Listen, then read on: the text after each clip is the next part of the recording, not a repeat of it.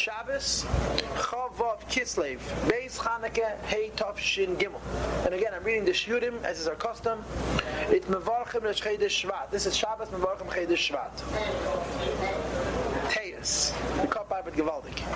Amiris Kol HaTilim Bashkama. The custom is to say Tilim early in the morning. I have to tell you that I had a Malamed who was from Russia. But when I had him as a Malamed, he was mamish, he was fresh from Russia. And he was very freaked out by the modern Lubavitch. He said, in Russia they said Tilim 6 in the morning. Bashkama. On the Shabbos Mevarchim, he got up Fatog, he said Tilim, Bashkama. Here, the Ashkama is half nachlach the free, and people can't roll out of bed for that either. To him it was incredible. It says in the Hayom Yom, they somehow had the Hayom Yom, they said Tilim early in the morning. They finished saying Tilim, they would learn Chassidus, as you see momentarily, and then they davened. But Tilim was Bashkama, was early in the morning. Shiurim, Chumash, Vayeshev, Shvi, Perish Rashi, Tilim, Kufites, Mata, Lechachachti, and Tanya Perik Beis, Nefesh Hashem is still Bereishis. So now we're going to be talking about Shabbos Mevarchim. Understand that in the Hayom Yom there's 13 months, so there's 13 Shabbos Mevarchims. But this, of course, is the first one.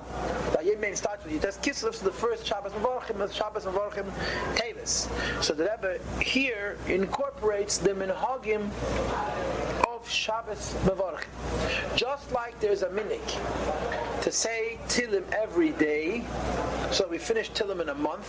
This is part of Chitas, and we discussed at length in one of the earlier classes that the source of this custom was the year the previous Rebbe was arrested, Tafresh Pei Zayin.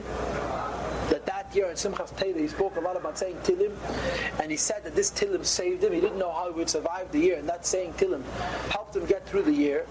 And that's the beginning of what later became Chumash Tilim Tanya Chitas. When the Hayom Yom was printed, it became Chitas. Chumash Tilim Tanya. 3 Shiurim, Hashavim L'Kol Nefesh, the Rebbe said, which is the same for everybody, to learn about Chumash every day, to learn a piece of Latanya every day, and to say a Shir Tilim.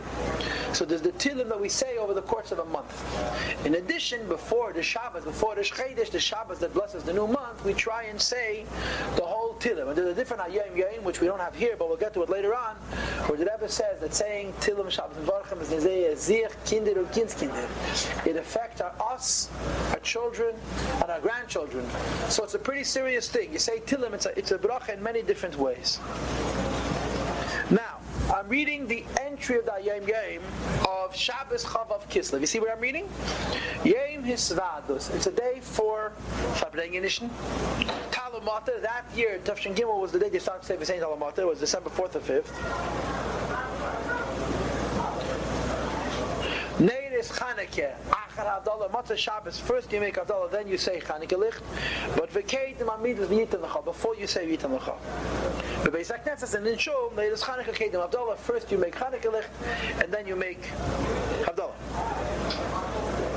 Now, I believe I already spoke about Hisvadus. The Rebbe speaks, he calls it Yom Hisvadus. I think that in this series of classes, I already talked about the significance of Chassidus Farbrengen.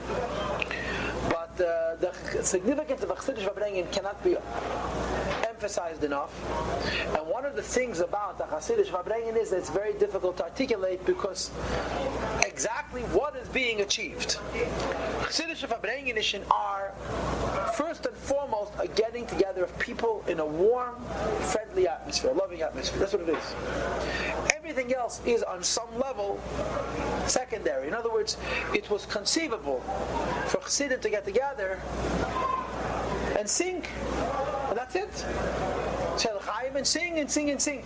I heard from a Yid recently, there's a family of Lubavitcher Chassidim. Their father comes from Poland, and they had his first yard site recently. They made Achlas Sefer Torah. So I was talking to one of the relatives, and they asked him, how did they come to Lubavitch? His father, his grandfather, has this, he knew Tanya by heart. A Polish Yid became a Lubavitcher Chassid. He said, how did he come to Lubavitch? He said, he was in the camps in Germany, parking after the war, in the DP camps, the displaced person camps, and he's walking by and he's hearing people singing. Well, it was the middle of the night. Okay, people are singing. He wakes up an hour later, they're singing the same thing. He wakes up an hour later, they're still singing. He never heard anything like this in his life. He had to check it out. So he watched Negavos, he put on his clothes, and he came in, he never left.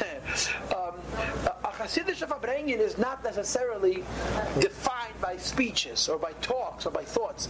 A Chassidish Farbrengen it's the cooker, it's the libun, it's the pnimius dike bren that makes the ideas of Chassidus into living Chassidim. And how this magic takes place is hard to appreciate, but it does. The halacha was, you take an earthenware keli and you prepare it, and you don't put it in the oven and bake it at a high temperature. It's not a keli. The heat doesn't change its form, but the heat solidifies it. It gives it power. A Chassidish Farbrengen is the power, it's the fire of Chassidus, and it makes Chassidus real in the experience of Chassidim.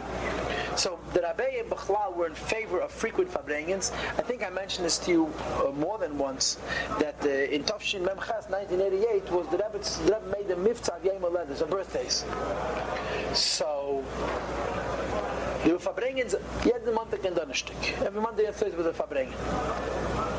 And a mother wrote a letter to the Rebbe complaining that the boys are not learning anything. A whole night they sit in Farbrengen, not just on Thursday night, but every night, and there's nothing going on.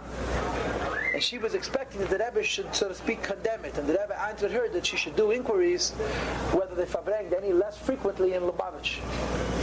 The Rebbe didn't have a problem with it. In the Lubavitch, Rebbe Lubavitch is Mizrach. In other words, Farbrengenischen were a very, very significant and a very, very important part of life. They defined, they gave reality, they were the slow cooker of Chassidus. When you cook things too quickly, right, they burn. But on the inside they're still raw. If you want something to cook properly, and especially if you want it to retain its moisture, you have to cook it very, very slowly. It takes a very, very long time, but the heat creeps in all the way till the essence, and all the moisture is retained. A Chassidish Farbrengen is a slow cooker. A slow cooker, not that doesn't have a lot of energy, but that the whole idea is the shariah. You're going to see Mitcham later on, he speaks about how you kasher meat. And one of the steps of kashering meat is soaking it in water. Right? You have to rinse it. Then you salt it, and then you rinse it. You rinse it again. It soaks in water. What's the comment for soaking it in water? Everything becomes realer from the shriya, from the sitting in it. And the sitting in it is, amongst other things, the Chassidish Nigen, the Chassidish Farbrengen, the Chassidish Sipur, and it's always a good thing to have Chassidish Farbrengen, and there are specific times when we must have Chassidish Farbrengen. And one of those is Shabbos and Baruch. Shabbos and Baruch must be a Farbrengen.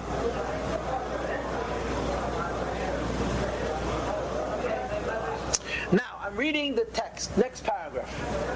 B'yom Shabbos Kodesh, shemavarchem ha'chodesh. This is a letter from Friedrich and Rebbe.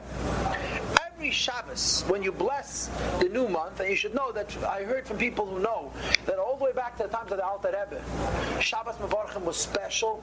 The Alter Rebbe had Takonos Liyazna, had rules when people could visit him, and one of the times that was especially permitted with Shabbos Mevarchem, some Rabbeim didn't say Chassidus every Shabbos.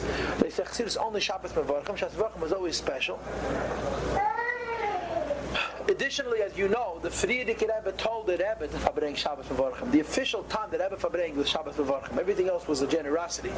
But Friedrich Rebbe Shabbos Mevarchem, the Rebbe was a B'tzubah V'Yisa, the Friedrich Rebbe instructed him that he has to Farbrengen Shabbos Mevarchem.